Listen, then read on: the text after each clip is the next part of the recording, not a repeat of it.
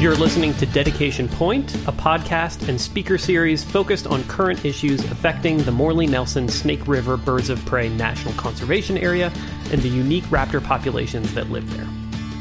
The show is produced as a part of Radio Boise's Our Earth series and is presented by the Birds of Prey NCA partnership with support from the Conservation Lands Foundation and from a generous Patagonia Media grant. I'm Matt Podolsky. Before we dive into today's episode, I'd like to take a moment to encourage anyone who's listening to help Radio Boise celebrate 10 years of broadcasting by making a donation to the station. Over the past decade, this radio station has become an integral part of this city, and it's easy to forget that it's largely run by a dedicated group of volunteers. By making a donation, you are showing your appreciation for the amazing people that keep this station running. Text KRBX GIVE to 44321, call 208-258-2072, or donate at radioboise.org.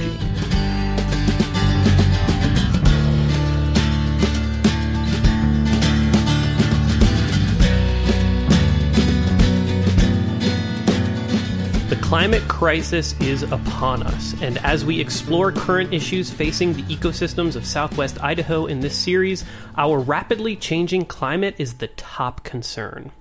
Increasing temperatures and shifts in precipitation patterns have changed how raptors interact with this landscape, and have also dramatically increased the risk of wildfire.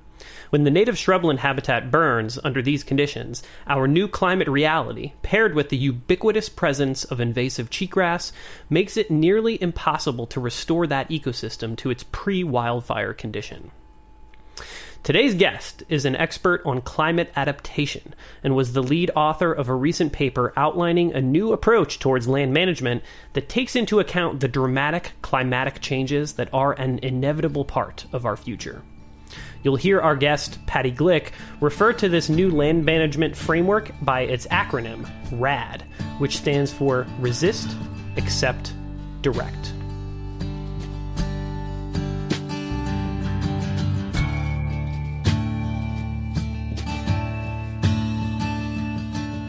Yeah, so I'm Patty Glick. My title is Senior Scientist for Climate Adaptation at the National Wildlife Federation. I work for our national team, although I'm currently based in Bend, Oregon. You've been sort of playing this role focused on climate adaptation for quite a while, right? I mean, I wonder, like, how did that come about? Like, where did your interest in this topic of climate change adaptation come from? Well, it's interesting. I've actually been working on climate change since the early 1990s. It kind of ages me. At the time, it was really starting to gain a lot of traction and attention. The United Nations Framework Convention on Climate Change had been established in Rio. I think it was 1992. Of course, Al Gore's book, Earth in the Balance, came out that year, and that inspired me as well. And I've always been very interested in conservation and nature, but even back then, I think what really struck me about climate change and why I wanted to work on the issue in general was just how fundamentally humans are changing the environment. I mean, it was unbelievable even to me then, that it could be exacting such a tremendous impact on our planet. And I actually started more on the mitigation side of things, which is, trying to reduce climate change by reducing greenhouse gas emissions. And, at the time, I think it just has been, even back then, a challenge of really trying to connect the dots for people on what it means and why people should care. And it's one of the reasons I started working for the National Wildlife Federation, and this is now 20 plus years ago, mainly because they really did want to bring the issue to the public and create a grassroots outreach campaign. But at the same time we were trying to connect the dots for people, we were talking about the impacts that climate change is already having. And it occurred to me even then, why, should we also be talking about how do we deal with those impacts? At the time, I think a lot of people working on climate change were afraid to talk about adaptation, which is dealing with the impacts, because there was a fear that we would look like we're giving up and that we're throwing up our hands on the mitigation side of things. But, we at the National Wildlife Federation recognize that, hey, we need to do both. We need to minimize climate change the best we can, but we are dealing with impacts, increasingly dealing with impacts. So climate adaptation really was a logical transition for us as an organization and for our mission to be able to ensure that wildlife can survive in a rapidly changing world. I wonder if there was like a moment or something that happened that sort of made you realize like, oh, we need to focus on adaptation in addition to mitigation, For me, I spent a lot of time at the beach and, coastal issues, sea level rise, increasing storms, it's right in front of us. I think sea level rise in particular for a lot of coastal communities has been one of the early areas in which communities are thinking about adaptation. Again, because I think we're starting to see the effects and it's hitting people, where they live and where they recreate. And so a lot of my early work within the National Wildlife Federation was looking at the potential effects of sea level rise on coastal habitats and species, but also to coastal communities. And it's, the issue of adaptation then has grown, in other ways. I think, especially if you look at what a lot of the national parks are seeing, coastal parks, of course, but here in the West, the wildfire seasons alone, I think, have been a real wake-up call for not just parks, but communities out here that are facing real risk. We talk about climate change adaptation, right? And I think like big picture, I think a lot of people understand what that means, right? It's adapting to the changes that are already happening or the changes that are inevitable as a result of climate change. But like, I think a lot of people have a hard time like wrapping their minds around like, well, what does that mean? Like what are some, like maybe you can talk about like some of the like early examples that you worked on that you would put into that category. Well, it's interesting when we think about climate adaptation. It's some people say people who are used to the term adaptation from kind of an evolutionary perspective. Yes, there's some of that to it. There's some natural adaptation that certain species might be able to take, say, moving to areas that have that are more climatically suitable. But we also talk about adaptation from a management perspective, and that's the human end of things. What can we do to help wildlife adapt? Whether that is, ensuring that there are not barriers to dispersal if they can disperse, or actually maybe even physically moving, certain plants or species to another area that they might persist in the future. So, there's no one-size-fits-all approach to adaptation.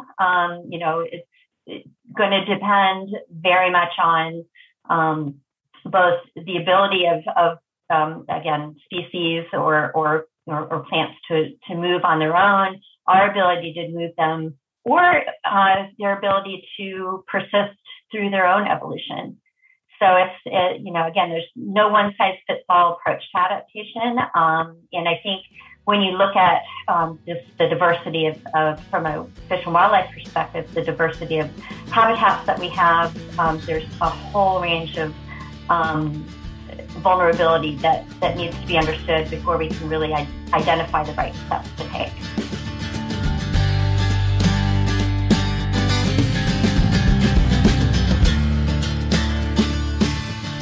The genesis of this report that National Wildlife Federation helped them put together really began as part of a broader coalition of natural resource agencies from the Park Service and Fish and Wildlife Service, NOAA, and others about 6 or 7 years ago, recognizing the need to develop guidance for managing natural resources under changing climate conditions. And building on that work, the Park Service wanted us to customize that guidance for their needs. And so we worked very closely with them for the last 5 years to develop what's called Planning for a Changing Climate. And it very much reflects their vision. The agency recognizes that there are a lot of uncertainties with climate change. There's a great potential for surprises and unforeseen events. And so they have really adopted an approach that is focused on looking at multiple scenarios for future conditions. And so they're planning for everything from the best case scenario to the worst case scenario and everything in between. And it's a unique approach for them. But I think it's one that recognizes the reality that more than a century of trying to maintain persistence of historical conditions is really no longer tenable. And so the agency is having to ask some pretty difficult questions and try to provide for the many things that people love about our national parks, but in a way that is recognizes the reality of a changing climate and perhaps the need to make some hard choices. So maybe we can sort of get into the specifics a little bit, like what is the sort of new management framework? What are the recommendations contained within this report, and how different are they from what Park Service land managers have been doing for the last century? Well, so one of the interesting things that the Park Service has helped develop is a framework for thinking about managing for change and not just persistence. So much of our conservation history has been about persistence of historical or even maintaining current conditions, restoring to some previously desired state. The reality is that with conditions changing so much, the ability to maintain persistence, say of even namesake park features like glaciers and Glacier National Park, that's unfortunately not something that's going to be practical. So the agency has helped develop a framework, what they call ranging from resisting to perhaps accepting change or even directing change. It's kind of a nice acronym called RAD, the RAD framework. You'll maybe have heard about in some of the newspaper articles that have come out on this issue. And essentially, it just means, for changes that are underway, let's try and resist them when we can to the best, degree. We say maybe irrigate sequoia trees in Sequoia National Park, where they're thinking about doing that. Some cases we may have to accept change. For example, the loss of glaciers. Not a whole lot. I know in some places, like in the Alps, they're actually laying tarps on glaciers to prevent them from melting. And there's certainly some innovative stuff being done. But for the most part, some changes we are going to have to accept and interpret. But then there are also opportunities to perhaps direct change in a way that may, at least on a larger scale, help maintain persistence of a species, even if it's in a different place than it used to be in the past. So again, I mentioned Glacier National Park. There may be very little they can do to prevent the loss of glaciers, but they've actually, for their endangered cutthroat trout, they're actually moving some of those fish to higher elevation lakes. And again, it's a change from historical conditions, but that's being done to maintain persistence of the species on a whole. And there's hope that some of those lakes will not warm as quickly as some of the current habitat for those species. Gotcha. And that's an awesome example, right? And I think it's really cool to see land managers, sort of breaking from that mold. If you're trying to restore any ecosystem to some historic point in the past, like the historic point that you choose is arbitrary no matter what, at least in my opinion. It's like unless you're trying to say that you want to restore it to like the way it was before humans were there, but then it's like we're going back 15, 20,000 years at that point, if that's the case. And that's not what most land managers are talking about. So like I love that I don't know. I mean, maybe this is like a silver lining to this whole issue, is that like I think that there were issues with that approach, even separate from climate change. And I don't know, like I wonder if that's was a part of the thought process at all as this was being crafted. I think for sure. For example, well, for the Park Service for sure. We've also been working on similar issues with national forest restoration efforts. And from that perspective, you're absolutely right. The idea of restoration, ecological restoration had for the better part of the last century been founded on, this idea of historical range of variability, which again, some people who have worked in restoration try and pick this baseline as being prior to European settlement, which is also quite arbitrary. Obviously humans have been on the landscape here in North America for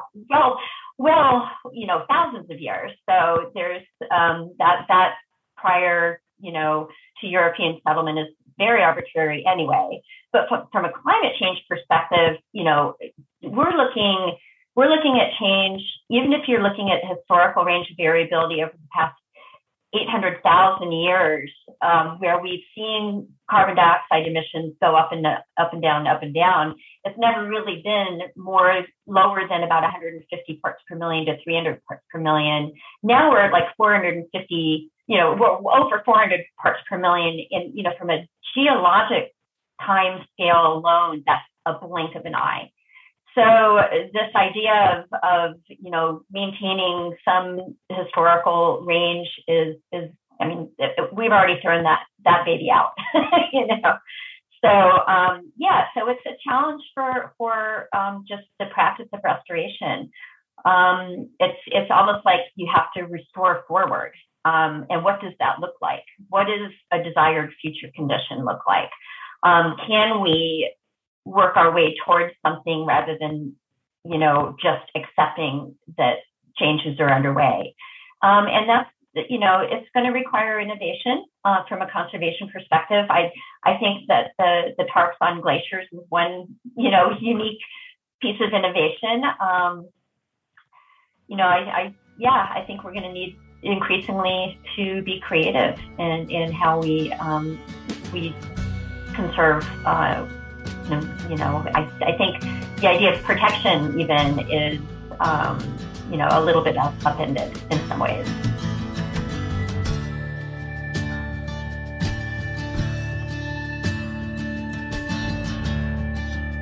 It's definitely a challenge, I think, in particular for some of these namesake parks. I mean, we joke a little bit about, having to rename Joshua Tree, the park formerly known as Joshua Tree, right? It's as much of a cultural challenge as it is, a physical challenge. And that's probably the hardest thing, I think, for agencies like the Park Service. Joshua Tree National Park, the namesake of the park, almost certainly won't be there for much longer. And so it's like one of the things that I think about a lot in the context of land management is like, does the boundary of the park change? People know these parks because of their namesake species. And that's a hard thing to think about having to let go. On the broader landscape scale, I think that there are places where Joshua trees will continue to be able to survive and thrive.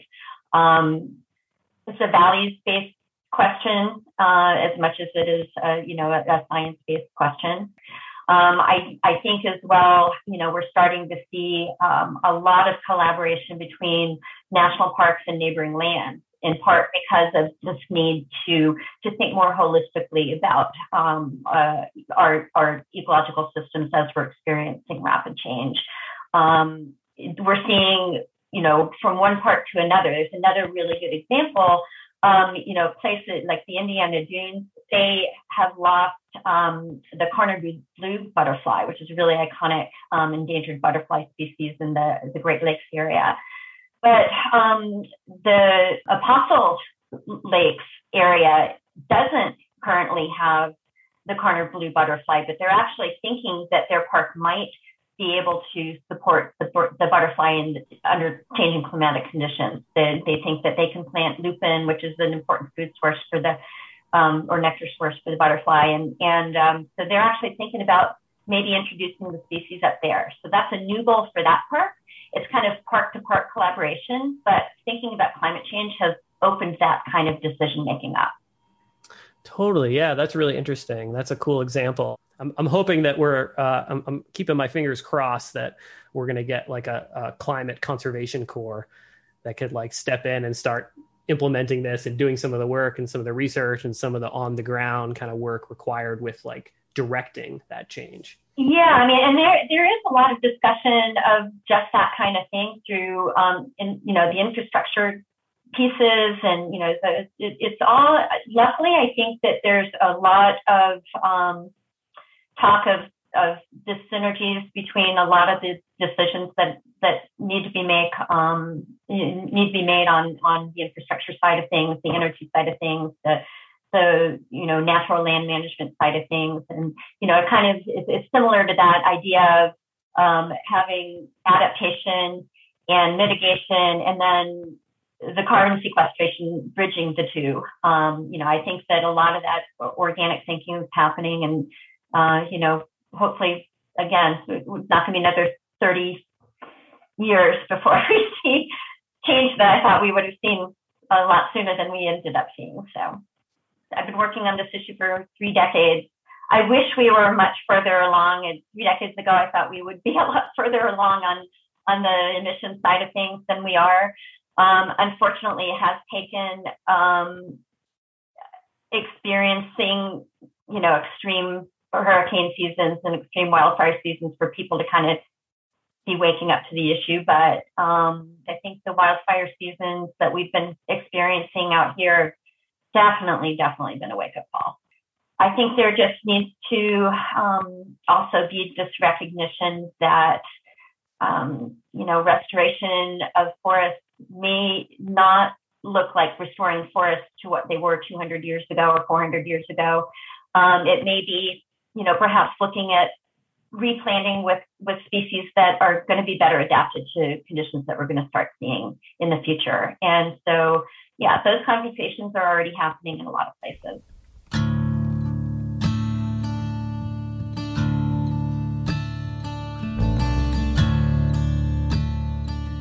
Really enjoyed the conversation. Appreciate your interest in this, and and again, I'd love to hear some of your follow-up work, with some of the folks in your region, and how they're thinking about this. Because for me, it's one thing to think about it from this, big picture, lofty principle-based perspective. It's another to actually see this stuff being applied in real life, and I think that's really what we're hoping for. So, well, thank you so much. This has been an amazing conversation. I really appreciate you taking the time to chat with me. Yeah, you bet. Thanks again.